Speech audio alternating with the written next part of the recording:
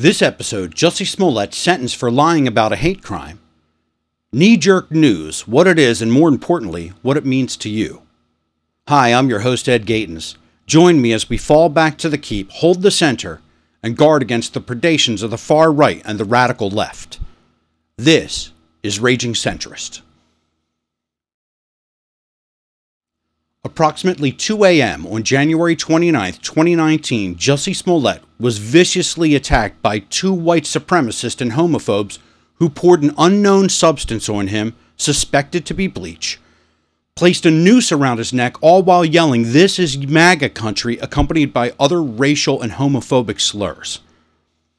Police arrived in the bitter 9-degree Fahrenheit cold to the scene of the attack near a Subway restaurant close to New and North Water Streets on the south side of Chicago. While at his apartment with police, Jussie put the noose back on his neck and described the horrific event.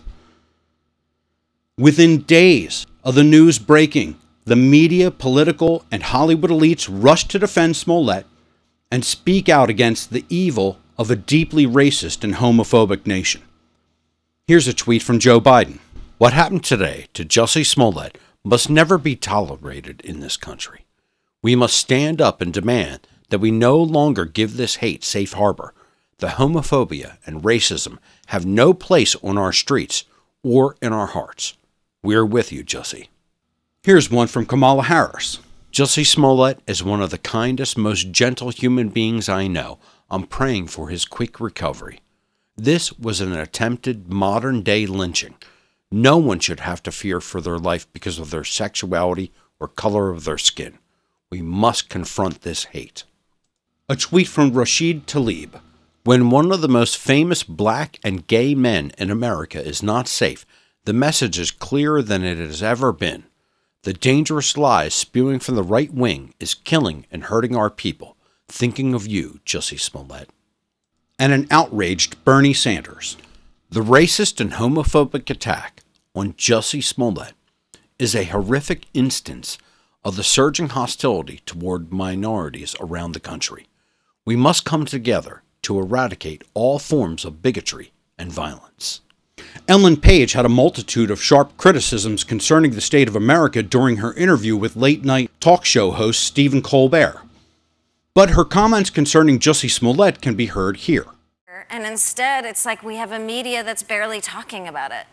We have a media that's saying it's a debate whether or not what just happened to Jussie Smollett is a hate crime. It's absurd. This isn't a debate. There was a massive amount of fear and anger generated, all of which decisively described a large part of America as being unapologetically anti-gay, anti-black, racist, sexist, pro-big business, climate-denying, misogynistic, violent, LGBTQ plus hating, all-white, alt-right, mostly male, anti-immigration, xenophobic, short-sighted, dim-witted, power-hungry, conservative, Republican, Christian, authoritarian fascists. And if you were one of the aforementioned things, you were all of them.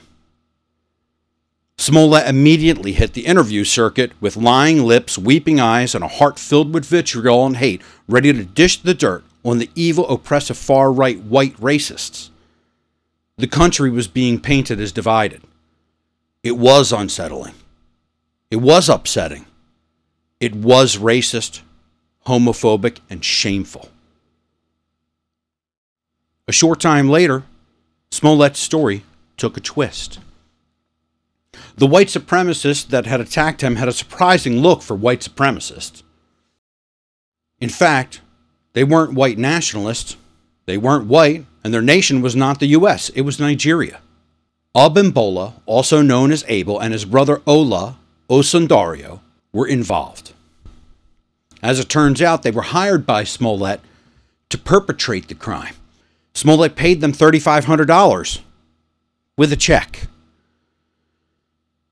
And as the professionals who wanted to do the best job possible for their client, Jussie, they rehearsed the crime with him to ensure they would get it just right.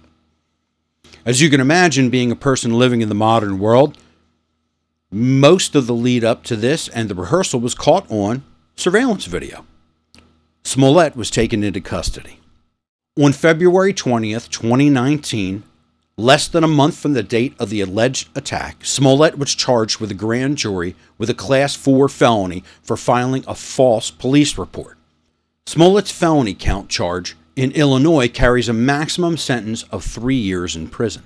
This was the moment that Smollett should have admitted his shenanigans, submitted to the law, apologized to his family, friends, and supporters, who were legion, and take his lumps with at least some measure of dignity. It would have been embarrassing, even possibly shameful, but not as eye-poppingly inappropriate as what came next. He doubled down. He also got his closest circle of family and an ever-decreasing number of friends to support him in his time of need. Janae Smollett, Jussie's sister, commented, "It's been effing painful," she told THR. "One of the most painful things my family's ever experienced. To love someone as much as we love my brother, and to watch someone who you love that much go through something like this that is so public has been devastating." She also defended Jussie's innocence, adding, "Everyone who knows me knows that I love my brother, and I believe my brother." Jazz Smollett, his other sister, commented in defense of her brother, "We know the truth," meaning her unwavering support of her brother rather than her acceptance of the truth in overwhelmingly documented, recorded, investigated, and presented evidence to the contrary, presented in a U.S. court of law under penalty of perjury. During the trial, the truth of Jussie's lying came out. He offered to pay the Osundario brothers $1 million to not testify against him and corroborate his story that the hate crime was real. They, knowing the consequences of that decision and that they would be found out, decided to side with the truth and at least take some measure of responsibility for their actions. Their testimony and the investigators of the crime brought to light the actual events of that night. By the end of the trial, Smollett was convicted on 5 of 6 counts of disorderly conduct, each a Class 4 felony, each of which carried a potential for 3 years imprisonment. What is disorderly conduct in these 6 cases, you may ask? Here's a list of the charges and the verdict handed down after the trial.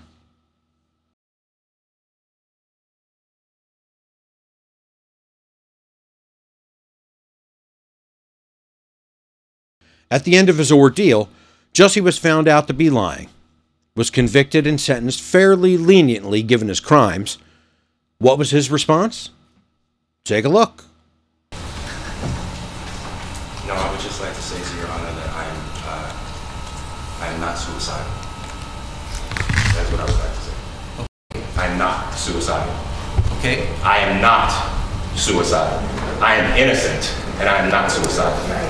If I did this, then it means that I stuck my fist in the fears of Black Americans in this country for over 400 years and the fears of the LGBTQ community. Your Honor, I respect you and I respect the jury, but I did not do this. And I am not suicidal. And if anything happens to me when I go in there, I did not do it to myself. And you must all know that.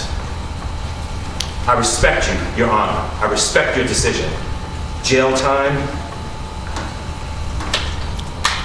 I am not suicidal. Okay.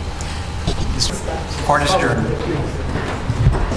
I am not suicidal. Stop laughing about Black. I am not suicidal, and I am innocent. I could have said that I was guilty a long time ago. He is implying that he will be Epsteined, or Jean-Luc Brunel, in jail. The reference may be lost on you depending on your news cycle diet, so I'll be clear, he believes he'll be killed in jail and have his death described as a suicide in the news media. This story, from its inception to this point, epitomizes several fatal flaws in our news media that are affecting the tone of our nation and our interactions with one another. The presentation of information, the sequence of presentation, the high priority of the story, when it evokes heightened emotions, fits an overarching narrative, and the subsequent lowered priority of the follow-up concerning that story because it isn't as exciting or emotionally provoking, or runs counter to the overarching narrative of the initial story, It embodies the behavioral model triggering a quick to anger and incite action or reaction, and a slow to understand and an inability to admit that the initial reactions, although emotionally charged, were not reactions to real verifiable situations. There was no hate crime committed in this situation. That is not to say that hate crimes do not exist. Unfortunately, they do. Just like Smollett, raising his fist and fervently shouting his innocence while being ushered from the courtroom after being proven guilty, the media admits no wrongdoing. Many of them have even reported the outcome of the trial. Most of them, in fact. But the reporting on the outcome of the trial is not a correction for their error. It may help to define exactly what their error is. The reporting that is being done contains biases that are meant to foment division purely for ratings.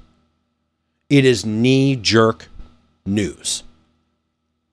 And there has been reporting on the outcome from every major media network on this story. As soon as Jussie was found out to be lying soon after the event, most news media reported it because they knew they had been misled. But there was no acknowledgement that the knee-jerk news reporting and initial commentary, posts, tweets, and the like from the whole host of people in the spotlight was painting a huge portion of Americans in the harshest of lights, whether they had shared in any overt bigoted behaviors or not. The presentation of this story, supporting commentary from celebrities, family, and political actors across news, late-night talk show hosts, all ties in to paint racism as wrong. We already know that. We know racism is wrong. But it is painting a picture that we are divided.